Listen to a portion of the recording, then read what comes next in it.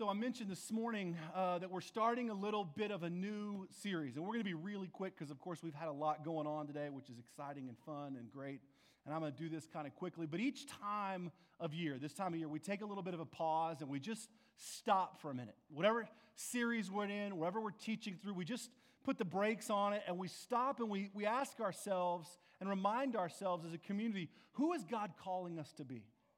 And we look at how we've lived this year. We anticipate how we're going to want to be in 2020. And we talk about vision and we talk about who we believe that God is calling us to be as a community. And we just take a moment and we draw a breath and we say, God, we trust you and want to follow you. It's a time to reorient our hearts, if you will, as a church. It's a time to give way to our vision, to push it to the ground and say, God, where are you leading? Jesus, you are the head of this church. And so we want to follow you. And so we take a few moments and we open these weeks up to just saying, God, where are you leading? And we cast a little vision on what we believe God is going to do in 2020, or at least where he's leading us. We don't put specific pins in things and say, we're going to do this and declare a bunch of stuff. We just simply say, God, where do you want us to be as a church? Like, what part of chasing you spiritually are you pressing us into in 2020? And then that begins to funnel the way that we dream and think about the year. And we do this every single year. We stop and pause at this time. It's an important time when we do it, the kind of time in November. On the 21st of November, we will be 8 years old, right? So in like church years, that's like 1,000. Like we're like really old, right? Because for most of us, we weren't sure we're going to make it past year one. And then year two came and we thought, wow, we really snuck one by everybody, right? And then here we are 8 years later, and God has been incredibly and amazingly faithful. For those that have been along this journey with us since day one, you recognize the significance of that. For those of you that have just joining us, it may not be that big a deal. But this has been a labor of love for 8+ years. And God has been ridiculously faithful. And not just in terms of we've been able to have space, but just in terms of the hearts that he has brought into this place. It's unbelievable. And so we pause to celebrate that and to look forward and to dream about what God is doing. And every time we do this, I sit here and I talk about the idea that I have one singular heartbeat for us as a church, and it never changes. And every time we begin to talk about where we want to go and what God is doing, we use this kind of underlying idea to say that I want us as a church to have this biblically based generosity that defines us. I want us to be known for it. I want you as a kind of a part of this community to be known for it in your neighborhoods and your workplaces. I want you to give your life and your heart completely away. This community is not really about what you can come and draw from it. It's really about what you can come and pour into it. And we want to be generous with our life and our time and our resources. I know that some of you are sitting out here going, I know where it's going. Dude's going to ask for money. I can already feel it. It's in my bones. And I'm cursed because every time I walk into a church, it's what they're doing. Well, the truth is we're not, so you can rest easy. We don't ever really talk about money anyway, and we're not really talking about it today. But that is the idea for a lot of us, right? Is that there's this sort of this sneaky exchange the church makes. The truth is we just put all our cards on the table and say, this is who we believe that God is calling us to be. And we want you to be generous with your life, right? I don't care if you give your money here. We want you to give your life away. The truth is this church doesn't want $1 of yours, not a single dollar. We have made it 8 years. God's incredible faithfulness has brought us that far. What we want is for you to let go of all those things that you're clinging so tightly to and just say, Jesus, what if I believe that everything I have and everything I am belongs to you? How would you change the trajectory of my life? We begin to think about being biblically generous with our homes, with our time, in our marriages, with our children. We begin to think differently about our lives. So for the next 3 weeks, using Jeremiah 17, I'm going to work on it a little bit here this morning. We're going to unpack what we believe that means for us as a church. And we're going to attach ourselves to some vision words that we're going to try and anchor ourselves to in 2020 to really say this is who we believe God is calling us to be. And so this morning, we're kind of stepping into this series that we're just simply calling Roots. The idea is, what if we attached ourselves to things that really gave life? Because we attach ourselves to a lot of things, and a lot of those things steal from us. They steal time, they steal joy, they steal resources. They steal our energy. And we're going to learn and see this morning and for the next few weeks that if we attach our lives, if we grow deep, real, true roots that attach to things that matter, God will flood us with rich, true, abundant life. And I'm not talking about blessings of material things. I'm talking about true, abundant, joy-filled life. And we're going to see it side by side today with what the alternative is and where most of us truly live. And so for the next 3 weeks, we're going to explore that, and then we're going to fly into Advent, and it's just such an amazing time of year. So we're glad you're here this morning. If you got your Bible, I want you to open to Jeremiah chapter 17. For those of you that aren't super familiar with Jeremiah, the prophet, the 2-cent version is essentially this. Jeremiah was he had a very difficult task. For 30 years of his life, he basically proclaimed to Israel, the southern kingdom of Judah, of Israel, that if they didn't turn from their wicked ways of idolatry and worshiping man-made idols, that God was going to essentially crush them. That was his entire message. That if they didn't turn from their wicked ways, from worshiping the things that have been made by human hands, by trusting in themselves, then God was going to release them and their enemies were going to come and wipe them out. And that's exactly what happened at the end of Jeremiah's prophetic ministry. That the southern kingdom falls to the Babylonians in roughly 586 BC, and they're carried off into exile. If you're familiar with church history, you know how that whole process unfolded. Well, Jeremiah's ministry took place for 30 years leading up to that moment, where he declared and cried out to Israel, begging them to turn from their wicked ways, believing that if they did, God would grant them incredible favor and he would forgive them. But Jeremiah also knew that they wouldn't. It was stuck in this stark reality that he believed if they turned, God would forgive them, but he knew in his heart they would never turn. And so his message is anchored in sort of the promise of hope, yet the reality of sinful hearts. And it's an incredibly important theological book because it's a great reminder that if we follow our own hearts and our own way, it will lead us to destruction. It will lead us to a path that ultimately ends in death. But if we turn and repent and we cast our trust upon the Lord, put our confidence in him, he has promised us this incredible life. And so it's not the words for a nation. It's essentially words for those that follow the Lord. And I found myself, as I was really going through this over the past week or so, deeply convicted of my own life.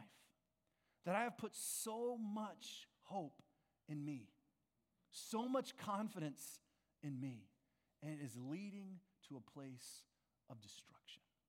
So if you've got your Bible, I want you to turn to Jeremiah, and we're going to really briefly this morning look at this contrast about a life that truly trusts the Lord and a life that puts confidence in the flesh. And we're going to talk about the idea of spiritual growth and our deep desire for 2020.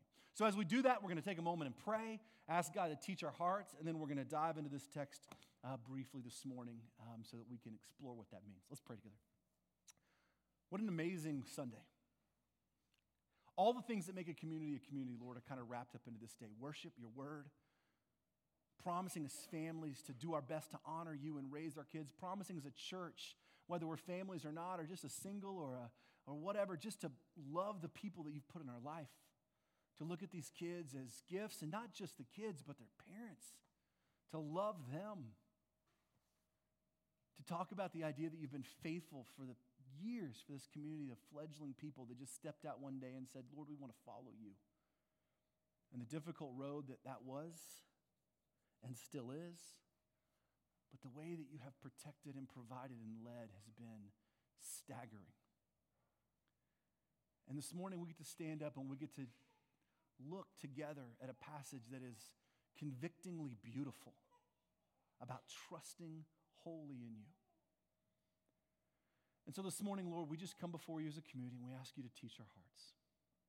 Take a moment right where you sit and just ask the Lord to teach you something new this morning. It doesn't have to be earth-shattering or crazy. Just, God, teach my heart.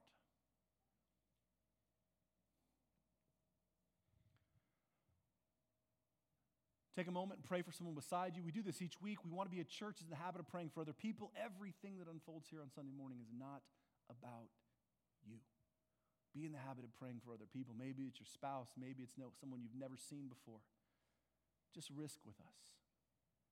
Take a moment and just ask the Lord to move in that person's heart.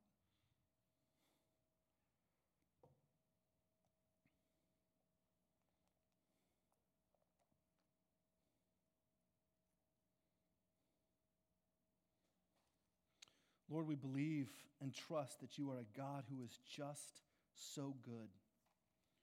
That you promise to never leave us nor forsake us. And that, God, you promise that if we put our trust and our confidence in you, that you will give life God, we believe that. We trust that, and we ask that in the risen name of Jesus, our Savior and our Redeemer. Amen. So like I said, we're going to do this really quickly this morning because I want to honor everybody's time. We're going to see Jeremiah lay out a really simple comparison this morning. A comparison between someone who puts their hope and trust in themselves and what man has made or in their own ability, and someone who puts their hope and confidence in the Lord, what those look like and what that promise is. So if you got your Bible, I want you to turn to Jeremiah 17. We're going to start in verse 5 and go down through verse 8 this morning as we talk about what it would be like to have roots that were planted and driven down to streams of living water. Listen to this. This is what the Lord says. Cursed is the one who trusts in man, who depends on flesh for his strength, and whose heart turns away from the Lord. He will be like a bush in the wastelands. He will not see prosperity when it comes. He will dwell in the parched places of the desert, in a salt land where no one lives. But blessed is the man who trusts in the Lord, whose confidence is in him. He will be like a tree planted by water that sends out its roots by the stream. It does not fear when heat comes. Its leaves are always green. It has no worries in a year of drought, and it will never fail to bear fruit. So Jeremiah is calling upon the Israelites to basically turn from their wicked ways, to quit putting their hope and trust into things that man has made, that humanity has made. They were worshiping idols. They had given themselves over to believing that they could be their own providers, protectors, and purveyors of success. And Jeremiah, for 30 years, is declaring to them, turn away from the lies and trust the Lord. And they would say, no, we got this. We can take care of ourselves as a nation. We are strong. Yeah, things are hard, but we can work our way out. And Jeremiah would say, no, you can't. And not only can't you, if you try, God is going to remove certain things from you. And so what he does is he quickly compares two things. He's going to compare those that put their trust in things that man has made and those who put their trust in what the Lord has made. And he lays them out very quickly. And he says this in that first section. He says, cursed is the one who trusts in man, who depends on the flesh for his strength, and whose heart turns away from the Lord. So he says, cursed is the one who trusts in man, who turns away from the Lord and puts confidence in the things that man has made. Now, if you got to understand this language a tiny bit, because Moses back in Deuteronomy says a whole series of things where he basically says, begins every verse with cursed is the one, cursed is the one, cursed is the one, cursed is the one. He's basically setting up a series of obediences and disobediences. If you're obedient to the Lord, God will bless you. If you're disobedient to the Lord, God will remove his blessing. And so Jeremiah takes the language that Moses had used in Deuteronomy, and he brings that language right here to the Israelites, to the southern kingdom. And he says, listen, if you won't hear me, hear the words even that Moses has used. And he says, cursed is the one, right, that puts their hope in the things of man. And he partners that up with, but blessed is the one who trusts in the Lord, who puts their confidence in him. And so he quickly puts these two things together. Cursed is the one who trusts in man. Blessed is the one who trusts in the Lord. What you see, the contrast is super simple. If you trust in the Lord, if you're obedient to him, your life will be blessed. If you trust in yourself and the things that people have made in your own ways, you'll be cursed. And really, cursed here just means that God will remove his blessing. Now think about that for just a moment, right? That stark contrast. Is God trying to punish the Israelites? Is he trying to punish you and me? No. He's being an incredibly grace-filled, loving father by saying, if you pursue your own ways, if you chase your own paths, your own things, if you put your hope in idols, things that man has made, I'm going to withdraw my blessings so that you will repent and return. It is an incredible grace-filled process that God has with the Israelites for their entire existence. That he promises to protect them and provide for them. Israel puts their hope in themselves. God withdraws his blessings. Israel cries out to God, and God rescues them. They turn for a while, and then the cycle begins again. And it's the same incredible grace-filled promise that's for you and I. That God loves us so much that he won't allow us to just simply destroy ourselves. That he doesn't just throw us out. He doesn't just cast us out to our sinful ways, but he removes his incredible blessing and he says, I want you to know what life apart from me looks like. And we cry out to him, and God in his incredible ways steps in and he rescues through our repentance and our confession. What Jeremiah is saying is that when you put your hope in you, when you live according to the ways of the world, do not expect God to give you his full blessing. I have run headlong to this my entire life. I have lived in a way that has tried to honor me. I have lived in a way that has tried to pursue the things that I think I can do. I've tried to bail myself out and build my own kingdom for my entire life. And I run headlong into God saying, I'm not going to honor it. And it does come in the form of huge punishment. It comes in the form of God removing his blessings and saying, Treb, I want you to have true, real life. And without me, it's not there. And listen to how God describes it, right? This is how Jeremiah says God describes a life that has been, his blessings have been withdrawn from. He will be like a bush in the wastelands. He will not see prosperity when it comes. He will dwell in the parched places of the desert and a salt land where no one lives. This is what a life looks like when it tries to build its own kingdom, when it tries to put its trust in itself, to believe that the things of the world will provide our happiness and our successes. He says God removes his blessing. And this is what your life will be like. It'll be like a bush in the wastelands. It won't see prosperity when it comes, and he will dwell in the parched places where no one lives. Think about that imagery for a minute. Parched, dehydration, struggle, desperation. The reality is that a lot of us live here. We try and draw life from a place where Jeremiah says no one really lives. It's a salt land. Because life apart from trusting and living in obedience to the Lord is a death sentence. God removes his blessing and we live in desperation and dehydration. I mean, I know most of us would not like to admit that this is where we are, but if we truly look at our spiritual lives, would you tell me that your spiritual life is one of overflowing abundance? Or would you put yourself in a category a lot like me that says, I deal with a lot of thirst and dehydration and desperation, trying to draw life out of a land where life does not come? I bang my head against the wall of saying, God, I have got this. And God says, Treb, I pull my full blessing, and I want you to see what life is like without me. It's dry and it's desperate.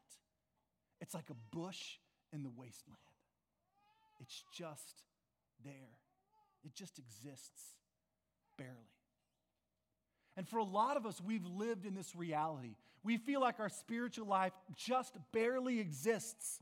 That we go from one hardship to another hardship to another hardship just to feel like the avalanche keeps coming. And we keep saying, if I just pursue this one relationship, this one thing, this one more financial goal, then it will all work out. And guess what? When we get there, if we ever do, it doesn't work out. Why? Because we put our trust in the things of man, and he says that we turn from the Lord when we do so. And if you're waiting for God to bless that, you are going to wait forever. And most of us have been waiting way too long. Listen to the contrast. So Jeremiah says, but listen, for those that put their trust in the Lord, blessed is he, right? Whose confidence is in him. Listen to what he says. He will be like a tree planted by the water that sends out its roots to the stream. Think about the contrast of that for a minute. I trust and put my confidence in the things of man. I live like a bush in the wasteland, in the salt land where there is no life. I trust and I put my confidence in the Lord, and my roots run deep to the stream, and it draws life. What's the giant difference? Is it how many great things you do? The morality of your life and the perfection of it? How many times you show up at church? How many times a week you read your Bible? How many times a week you make the right sacrifice? Then you draw life? It's not there at all. What he says is, the difference is putting your hope and confidence and trust in the Lord. That's the key. It's not a series of moral steps that we take in order to get better.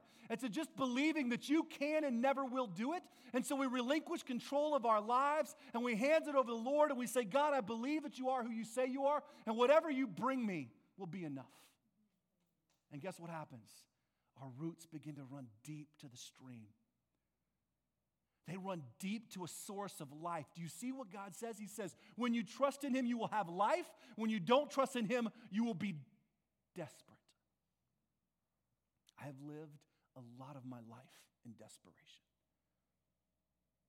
Dry. Just get one drink of water and go right back to chasing me.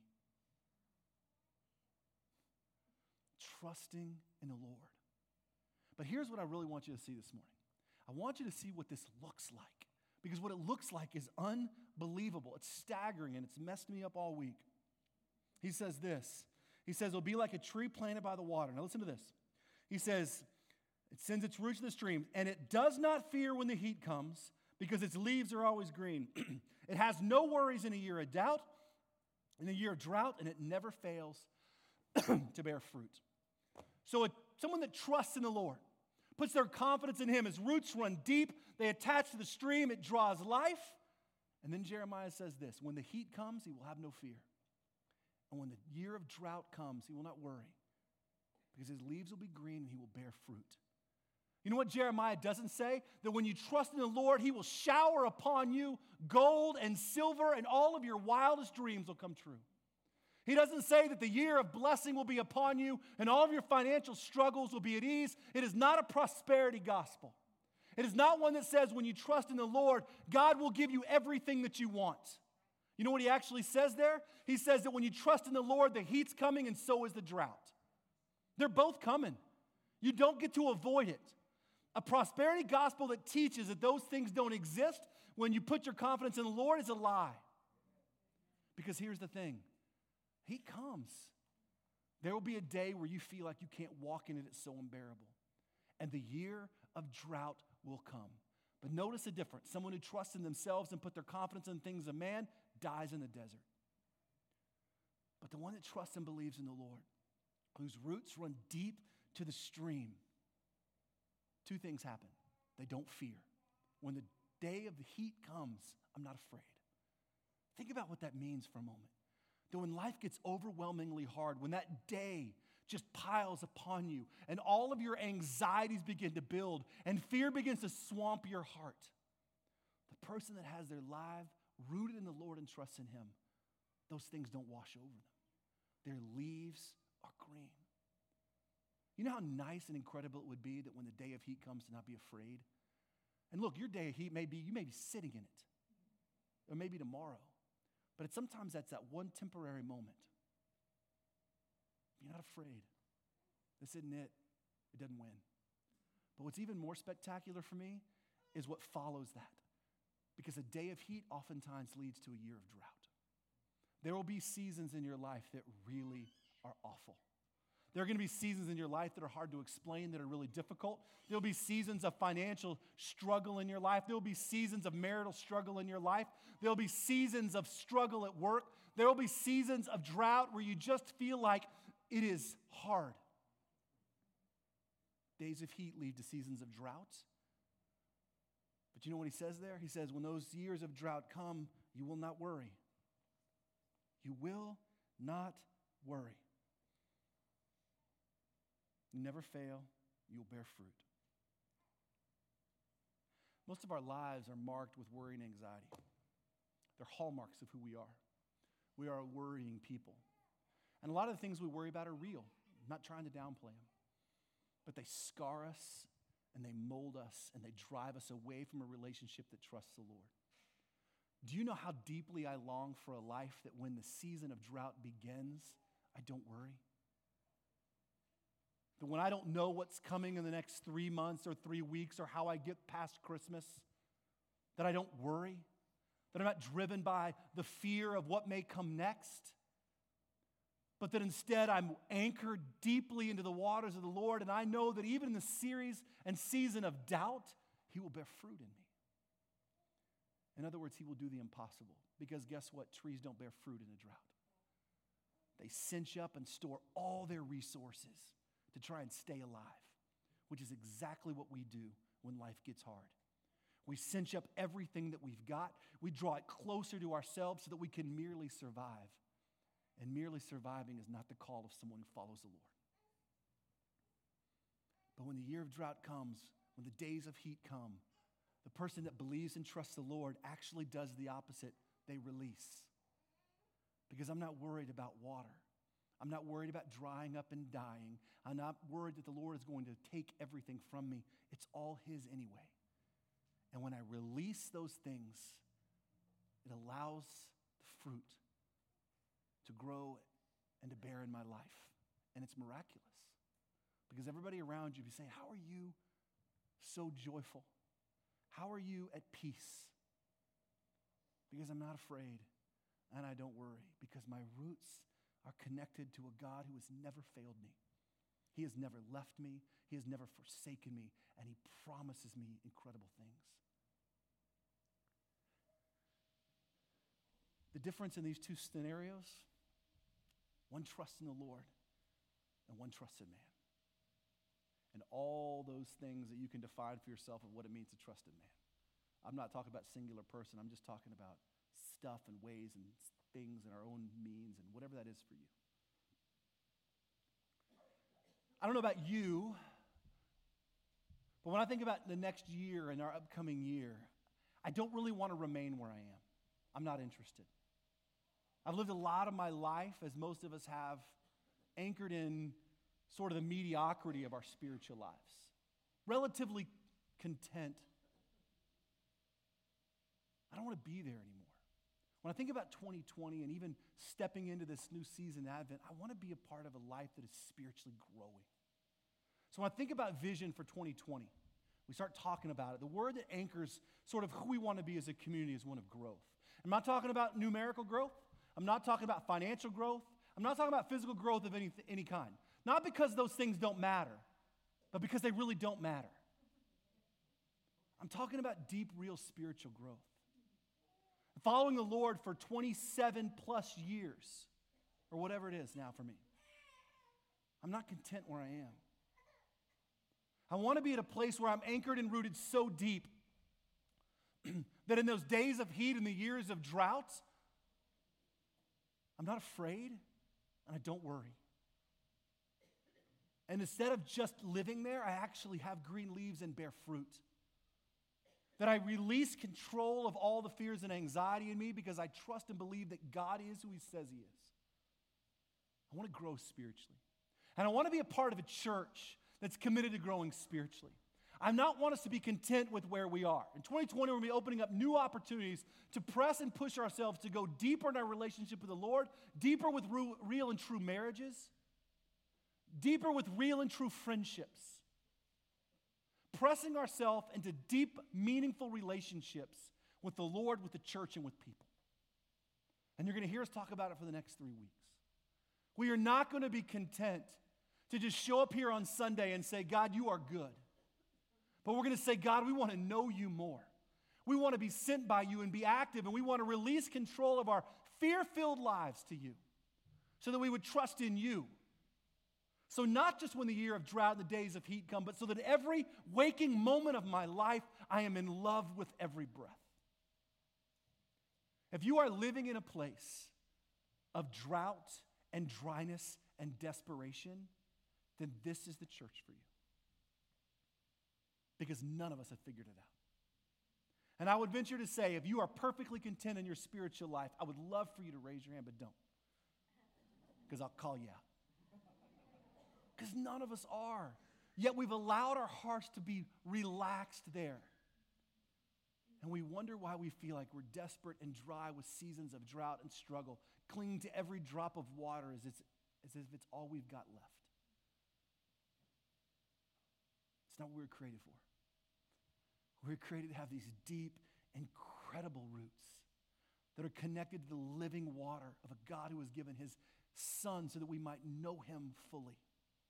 So that we could trust and believe that He is who He says He is, and not put our hope in our bank accounts and in all the relationships that we have and the things that man has made, and even in our own ability to do whatever it is we think we can do. that leads us to a place of dryness, a wasteland, and a bush in the desert. I'm not interested anymore. I want to push myself to go, God, I want to know you deep heart for me and for my family and for my children and for the church I'm a part of. And so this year, as we think about our year, we want to be about spiritual growth. We want to begin to trust in God more, and we just want to see what God does. We're not going to dictate a path for him and say, by 2020, we're going to have 20 of these and 20 of these and 20 of these. I don't really care. We're just going to say, God, we want to press into you, and we want to see what you're going to do in us, and we fully trust you. What you're going to do in our families, what you're going to do in our marriages, how you're going to restore those, how you're going to bind up brokenness, and how when things go crazy and hard and difficult, we are just going to draw true life with green leaves and real fruit because we release as opposed to cinching up. I don't know where you are, but that's who we want to become. And so as we think about this upcoming year, this is the places that we're going. And you're going to hear us over the next few weeks expound on that and talk about unity and meaningful relationships as we explore what it might mean to have a church built on people that have deep roots that are connecting to the living water of a holy and mighty and majestic God. Let's pray together. Lord, we thank you for the reality that your life is better than anything we could offer. That life in you is joy-filled and it's abundant and it's true. And that, God, we have exchanged that for a lot of lies and a lot of misgivings and a lot of fears and a lot of anxieties. For a lot of us, our spiritual lives are shells of what we want them to be. But God, you offer us this incredible access to you through Jesus Christ. Where we put our hope and our faith in Jesus, we have access to eternal God where we have no more fear and no more worry and no more anxiety because we are rooted to the promises that you will never leave nor forsake, and you are the one that gives life. And God, we are not content to live in the desert. We're not content to live in a dehydrated wasteland where no one lives that's filled with salt and death. But the truth is, most of us has anchored our lives there. We're wondering why we feel restless and peaceless and empty. Because, God, you have promised that you will remove your blessing when we live in disobedience. And so if some of us are living in that place, we need to ask ourselves, what is it that I need to trust the Lord with? How do I turn back in obedience to him and believe that he is enough for me? And that when we do, you don't promise to rain things from the sky. What you promise is deep, true, real life. And then when the day of heat comes, we're not afraid. And when the year of the drought shows up, we're not worried. Because you give our lives green leaves and real fruit. And we release to you what is truly yours. And every breath and every moment is filled with hope, joy, and purpose. God, we want to push ourselves headlong into a relationship with you. We want to grow as individuals, as families, as husband and wives, as singles, as children, as a church, into a deep, incredible, real, true relationship with you that trusts in you alone and whose confidence is in you alone. We want to put in roots and we want to grow deep. As we close our time in worship this morning, God, I pray that you would hear our hearts, that you would convict us where we need to be convicted, that we would confess what we need to confess, and that we would lay before you what is truly yours. Let's stand together and close our time in worship.